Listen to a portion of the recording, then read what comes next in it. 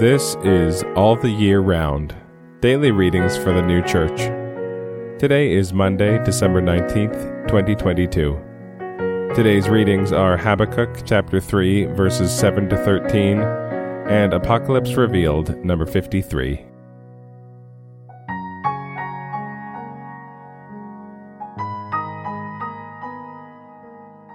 Habakkuk chapter 3, verses 7 to 13.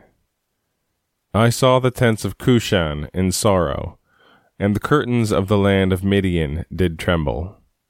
Was Jehovah incensed against the rivers? Was thine anger against the rivers? Was thy wrath against the sea?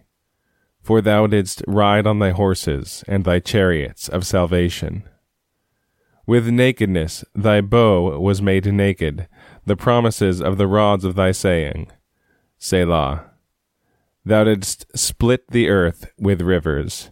The mountains saw thee, they travailed. The downpour of the water crossed over. The abyss gave forth its voice. It bore up its hands on high. The sun and moon stood in their cohabitation. At the light of thine arrows they go, at the brightness of the lightning of thy spear. Thou didst march through the land in indignation. Thou didst thresh the nations in anger. Thou wentest forth for the salvation of thy people, for the saving of thine anointed. Thou strikest the head from the house of the wicked, making naked the foundation, even to the neck. Selah. Apocalypse Revealed, number 53. What is said in Joshua, that the sun stood still upon Gibeon, and the moon in the valley of Ajalon, chapter 10, verses 12 and 13, appears as if it were historical, but it is prophetical, being quoted from the book of Jasher, which was a prophetical book. For it is said, Is not this written in the book of Jasher? Verse 13. The same book is mentioned as prophetic by David in 2 Samuel chapter 1, verses 17 and 18. Something similar occurs in Habakkuk. The mountains trembled, the sun and moon stood still in their habitation. Chapter 3, verse 10. Thy sun shall no more go down, neither shall thy moon withdraw itself. Isaiah chapter 60, verse 20.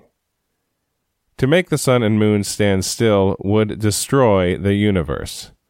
The Lord, as to his divine love and wisdom being meant by the sun, the ancients in their holy worship turned their faces to the rising sun, and also their temples, a custom which still continues. That the sun and moon of this world are not understood in these passages is evident from its having been considered profane and abominable to adore them. See in Numbers chapter 25, verses 1 to 4, Deuteronomy chapter 4, verse 19 and following. For the sun of this world signifies self-love, and the pride of self-derived intelligence. And self-love is diametrically opposite to divine love, and the pride of self-derived intelligence to divine wisdom. To adore the sun of this world is to acknowledge nature to be creative and self-derived prudence to be effective of all things, which implies a negation of God and divine providence.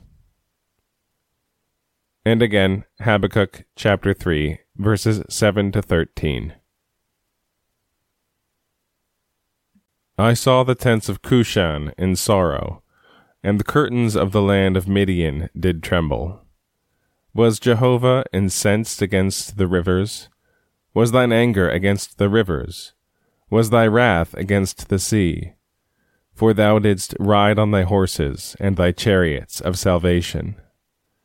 With nakedness thy bow was made naked, the promises of the rods of thy saying.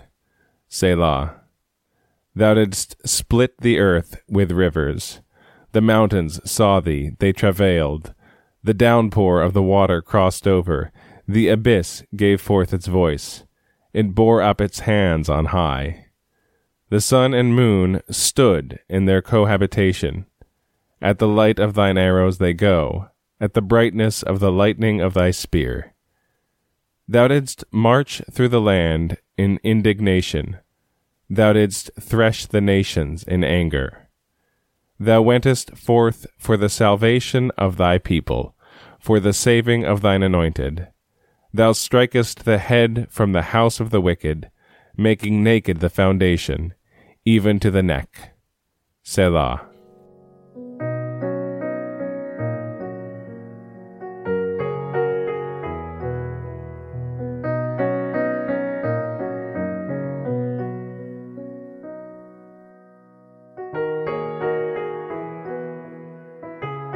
This has been All the Year Round, daily readings for the new church. We'll be back tomorrow with more readings from the sacred scriptures and the heavenly doctrine of the new church.